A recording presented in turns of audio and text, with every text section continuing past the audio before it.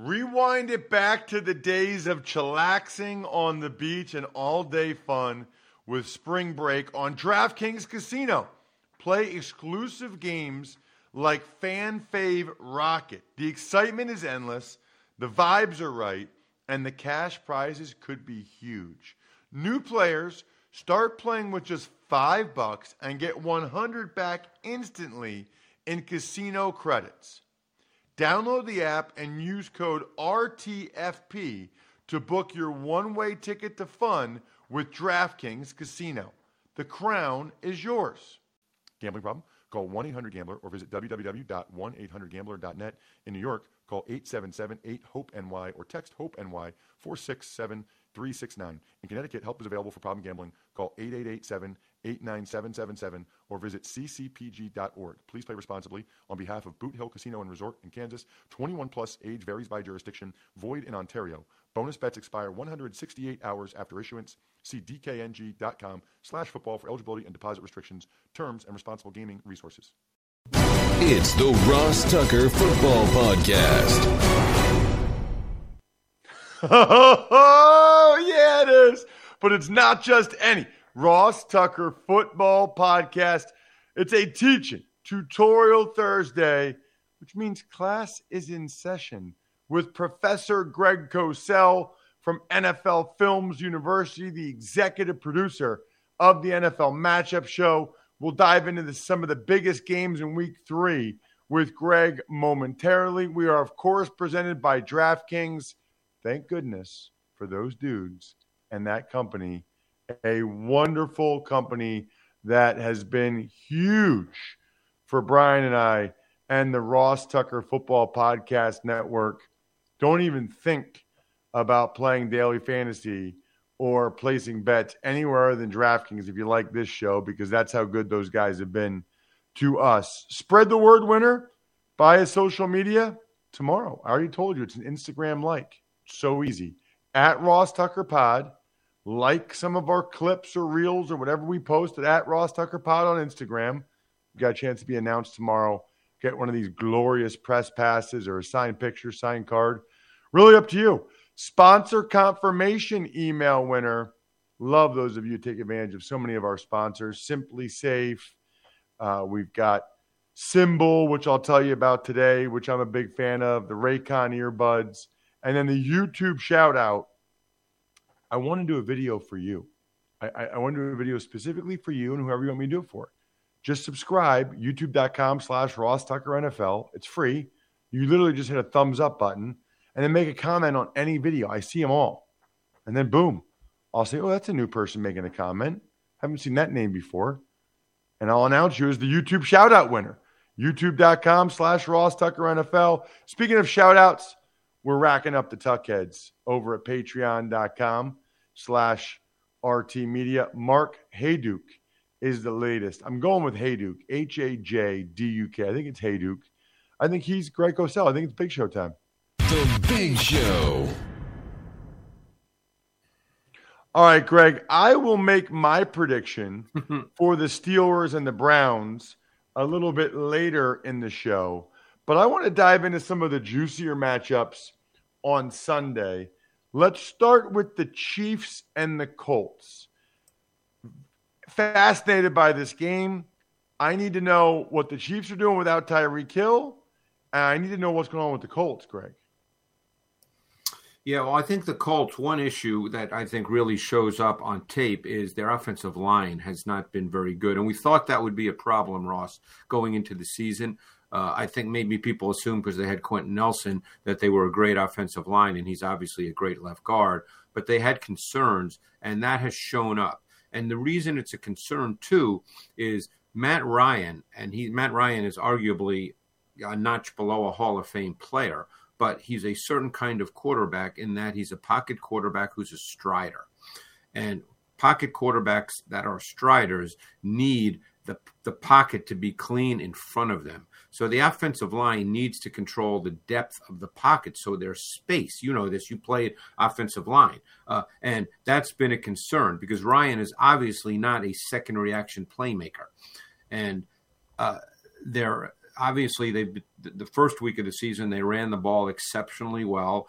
This week, they got behind, and the run game became a non-factor simply because the score dictated otherwise.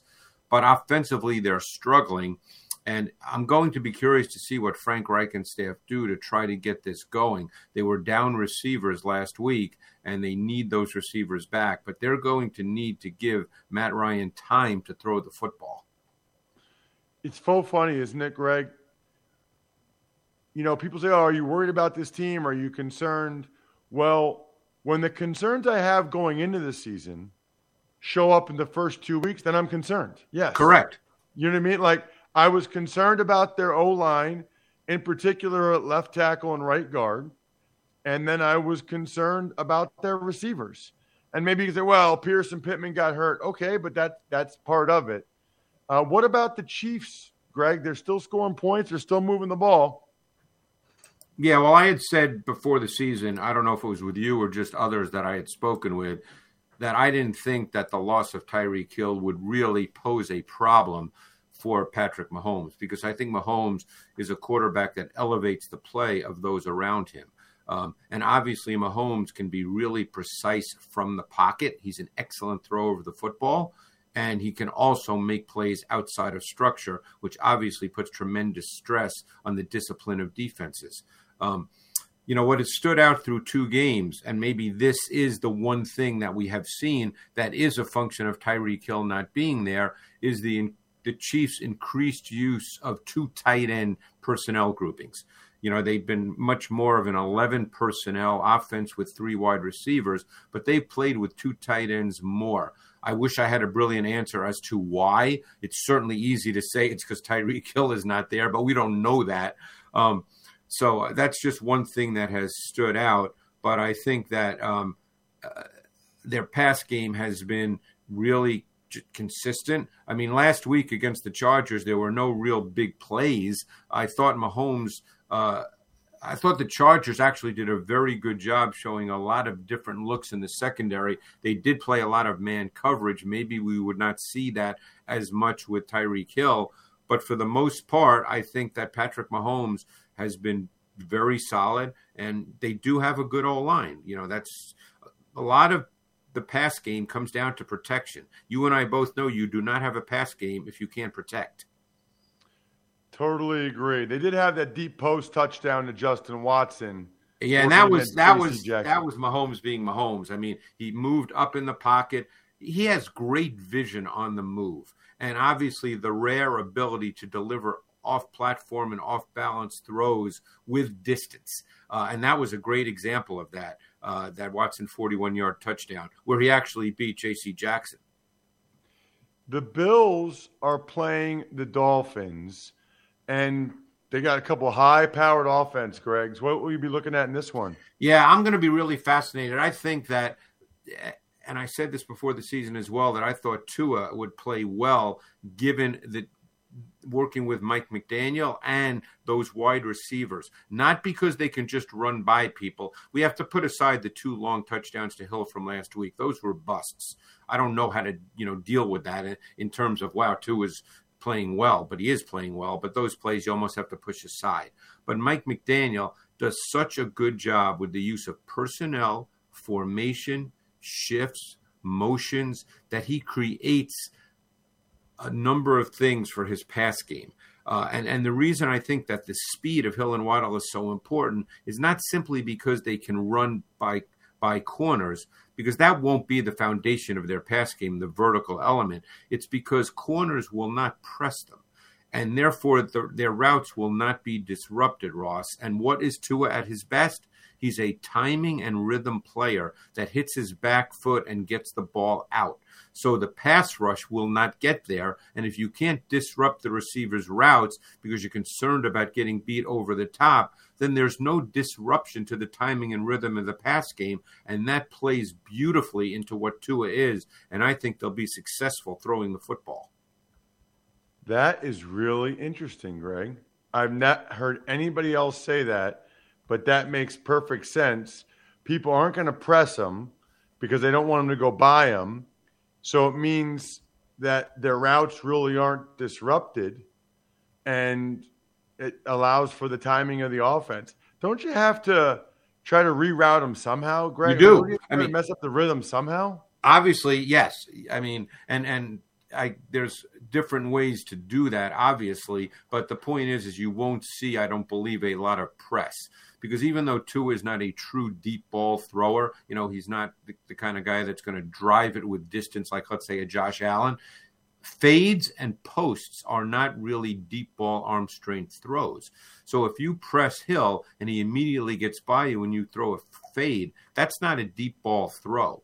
So what you have to do, and this is something I can't do because I'm one guy and I'm not just studying one team, is you have to study their route concepts based on the splits and alignments of their receivers and understand when they're aligned in specific spots, their tendency is to do this. When they're aligned somewhere else, their tendency is to do this. That's what teams do, obviously. So that's what coaches do. So you have to get a feel for that. So even if you don't press them, you can at least have bodies in the area in which they tendency-wise run routes based on location and splits.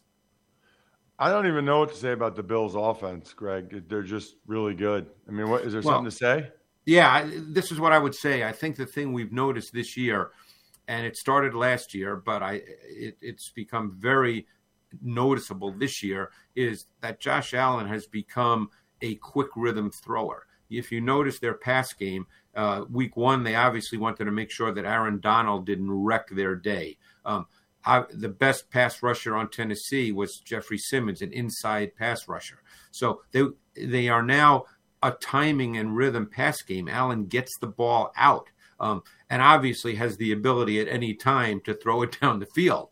But 2 or 3 years ago, we would never have said that Josh Allen could evolve into this kind of quarterback that's rhythmic and throws the ball on time with precise ball location. But he can do that. And they have an outstanding RPO game. What they do is they line up Diggs with a reduced split to the boundary. And Ross, when you line up a receiver to the boundary in a reduced split, he rarely gets pressed. So instead of throwing in-breaking routes off RPO looks, they throw those quick outs to Diggs. We saw about 5 of them on Monday night. It becomes pitch and catch, and they get 8 yards on first down. And obviously, if you're in 2nd and 2 a lot, that's good for the offense. Totally agree with everything you just said. It's stunning to see how quickly Josh Allen gets rid of the ball now compared to his first 2 years. Yep. Just stunning. What about the Lions? Yeah. How about these Lions against the Vikings? Well, let's just talk about the Lions for a second. And, no one can say what their record's going to be. That's impossible. So I'm not going to sit here and say, wow, they're really good and they're going to be 12-5. That's not the point. But I think through 2 weeks, one thing has stood out. They are not going to be an easy team to play against. Aaron Glenn, the defensive coordinator, whose previous background before he got to the Lions was under Dennis Allen in New Orleans. He was there, I believe, for 5 years. They are incredibly aggressive on the defensive side of the ball. They pressure. They're multiple with their looks. They have different personnel packages on defense. Obviously, they have to hold up on the back end if you're going to pressure, and that would probably be the question as the season continues. But Aaron Glenn makes it difficult to play against with everything that they do from a pressure standpoint. And offensively, they want to run the ball. They're very multiple with their run game concepts. That's been really effective. I mean, Swift has had 2 50-plus yard runs in each of the first 2 games. You don't see that very often in the NFL. And I think the pass game, look, Jared Goff has always been a pretty thrower of the football. We know that he needs to be secure in the pocket.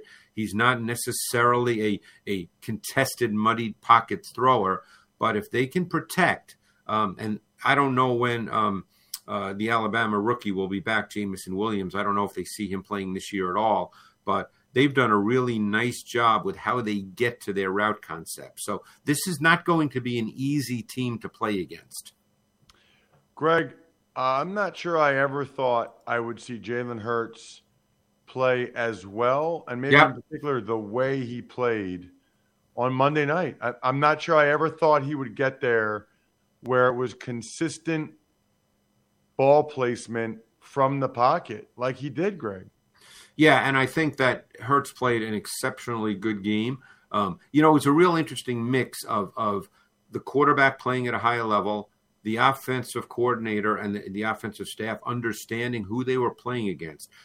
When I popped in that tape, what we saw was Ed Donatel, the D coordinator from Minnesota, who comes from the Vic Fangio School of Defense.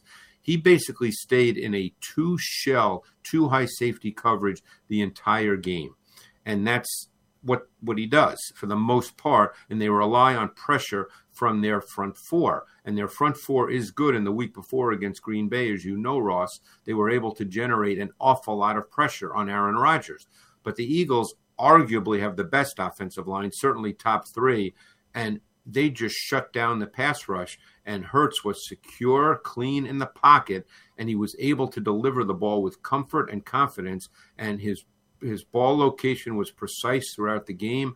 Obviously, there was a miscommunication / bust on the long touchdown to Watkins, but he made an excellent throw, and Hurts just looked in total command. But I think it was also a case where, if you're putting it in a perspective, and that's what coaches have to do as well, it was against a defense that ultimately did not give them much that they had to decipher.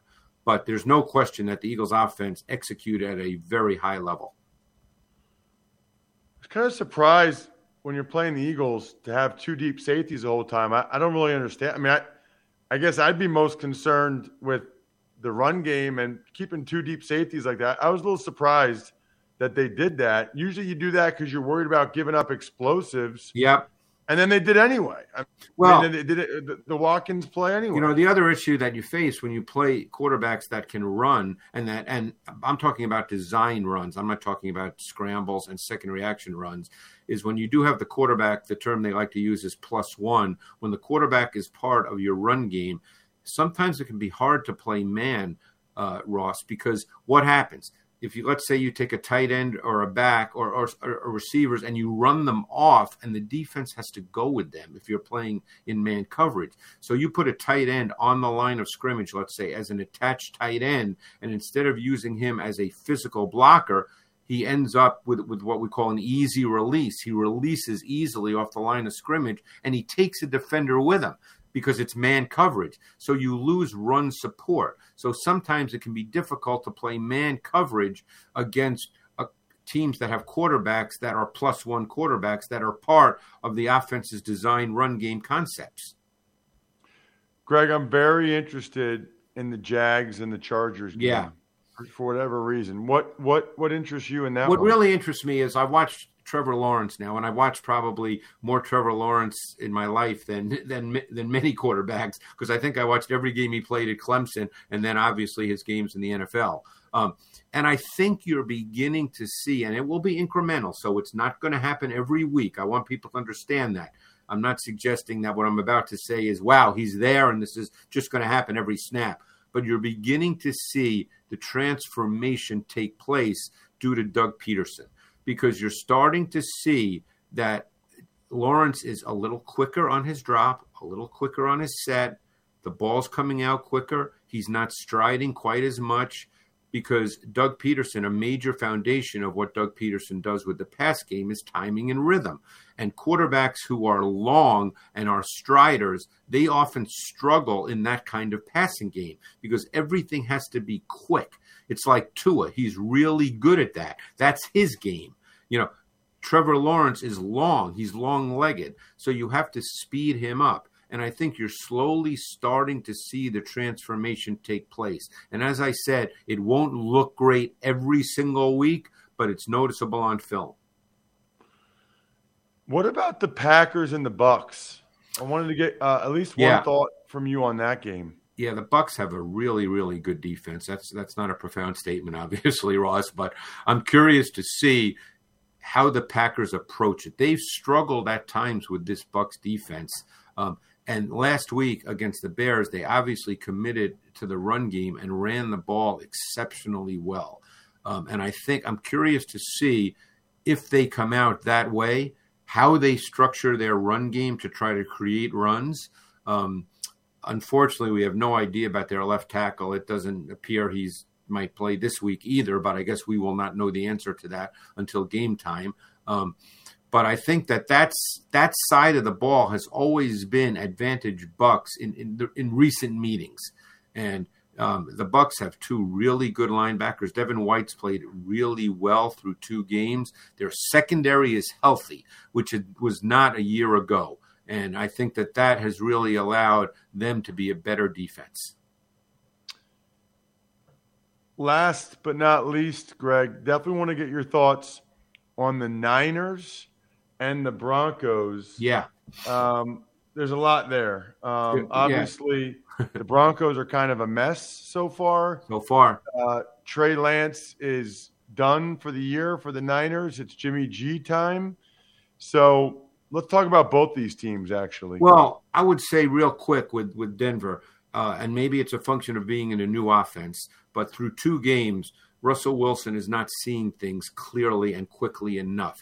His reading process has been a little slow. Now, you would expect that to be cleaned up just as he plays more games within the context of a new offense. On the other side of the ball, what most fascinates me, Ross, about the 49ers is I personally believe, and this is just a personal feeling, I could be wrong. Think back to last year. The Niners won a lot of games when they started to play well where Jimmy G threw 22 balls, 23 balls. I just have a gut that you're going to see the Niners be a little more aggressive throwing the football this year. I'm not suggesting they're going to have Jimmy G drop back 40, 45 times. But Kyle Shanahan knows the way the league is structured now, no matter how good their defense is, and it's good, that it's tough to win every week, 20-17. It's tough to win every week just with your run game. And it would not surprise me to see them be a little more proactive and aggressive in favorable down and distance situations throwing the football because they have more speed now. Danny Gray, the rookie, he can run. Obviously, Ayuk now is a developing player. He can get vertical. Samuel may not be truly vertical, but he's incredibly multidimensional. They have weapons on the perimeter. And I sense, just like I said, a gut feeling that they may be a little more aggressive proactively with the pass game. Check him out on social media at Greg Cosell. He is fantastic, as all of you already know. Joins us every Thursday here on the Ross Tucker Football Podcast. And then you can follow him to find out the different show times for NFL matchup this weekend. Thank you, Greg. Thanks, Ross. Boy, I like what Greg had to say about Trevor Lawrence because, as I mentioned on the Even Money podcast on Tuesday, I bought a little stock in the Jacksonville Jaguars. And I did it through Symbol, the stock market for sports. Pro Football Focus calls Symbol the perfect blend of sports and the stock market, offering a brand new way to invest in your favorite teams and profit off their success. It is very cool, and I wish I had thought of it, to be able to combine basically the thrill of sports betting with the profitability of the stock market to give you a platform where fortune favors us, like the fan. Here's the coolest thing they got going right now. If you download the Symbol mobile app for iOS by searching SIMBULL in the App Store and use promo code Ross, you'll get a free team stock valued at up to $150 upon sign up. You get a free $150. Like I don't know why everybody wouldn't do it. It's code Ross to claim your free stock on the Symbol mobile app.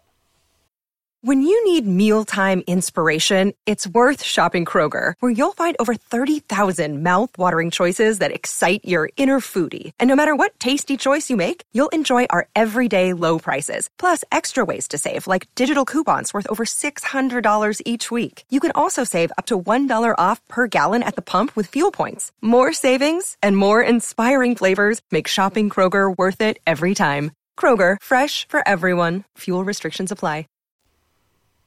Ducks takes. Good morning, Ross. Let's start today with the Bucks. They put running back Gio Bernard and tackle Josh Wells on IR. And as we talked about yesterday, wide receiver Mike Evans, his suspension is upheld, so he's out this week. Right. He appealed to James Thrash, who upheld it.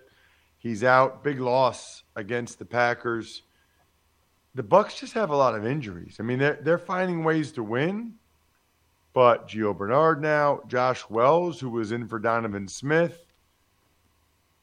The season is a war of attrition, and maybe on some level you can say they're getting some of these injuries out of the way because they're going to make the playoffs, and they'll have these guys later maybe when it matters, like Godwin and whoever, maybe even Jensen, you never know. But they've taken their fair share of hits already. Ducks takes. Raiders and Patriots made a trade. Raiders get tackle Justin Herron. Yeah, this makes sense because the Patriots recently signed Marcus Cannon, their former player, to the practice squad. They can promote Marcus Cannon to be the swing guy at both tackles behind Wynn and Trent Brown. Herron is a former Wake Forest tackle. I called at least one of his games in college. And he's in a situation where the Raiders are really struggling along the offensive line. And he can even play some guard, I think. And I think the O-line coach for the Raiders, Carm Brasillo, I think he trusts Herron. You know, he was with them the last couple of years in New England. So he knows what he is. He trusts him. And I think he obviously has a greater comfort level with Herron than he does with the guys already on this Raiders roster. Ducks takes. Bengals quarterback Joe Burrow has removed Twitter and Instagram from his phone. You know, I can totally see this. We don't really talk about this enough, but I played like right before social media became a big deal, like right before it. And I bet you it's tough. I bet you it's tough to see all the criticism, all the people mad at you. Now, the flip side is it's pretty cool probably to see the praise. And I can tell you, I experienced this a little bit just from the media. Every once in a while, I'll do a search for my name after like an Eagles preseason game or whatever. And it's like 90% positive. But then there's 10% of people that don't like me. And that's fine. It's a subjective business. There's 10% of people that they don't care for me for whatever reason. That's all right. But I think a lot of people really struggle with that. A lot of people that really bothers them. And I would say it doesn't bother me. I mean, I don't like it. Like, I don't like when I see a Twitter comment or an Instagram comment of someone that doesn't like me on TV and says I'm the worst or whatever. I don't enjoy that, but I guess I think I'm able to keep it in proper perspective. And, you know, the best guys, right, the guys that have the biggest jobs, Romo and Collinsworth or Joe, they get crushed on social media. So it's like nobody has 100%. I'd like to see what it would be like for John Madden now. There'd be people like complaining about John Madden. Ducks takes. All right, tonight we got a game. First place in the AFC North is on the line. Browns hosting the Pittsburgh Steelers. Who you got and why? I think it's a toss-up game. I really do. I think it's a field goal wins it late for one team or the other. I'll lean to the Browns because they're at home and because I think that Brissett is playing better than Trubisky. And I don't know how many of you listened to Joe Dolan on yesterday's Fantasy Feast podcast, but the Browns have actually scored on 52.4% of their possessions, which is tied with the Bills and the Chiefs for the most in the NFL.